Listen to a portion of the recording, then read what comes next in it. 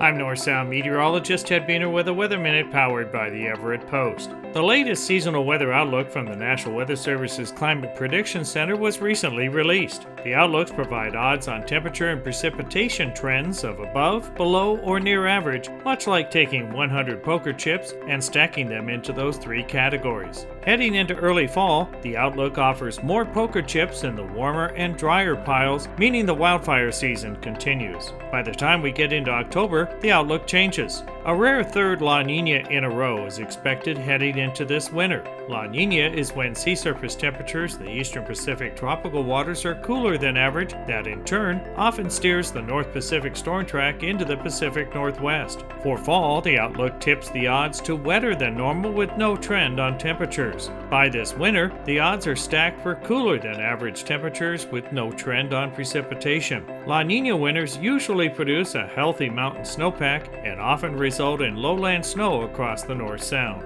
In summary, the wildfire season will come to an end when fall rains arrive, likely in October, and this winter looks to be another cool, wet, and at some point even a snowy one. This has been a Weather Minute. I'm North Sound meteorologist Ted Beener.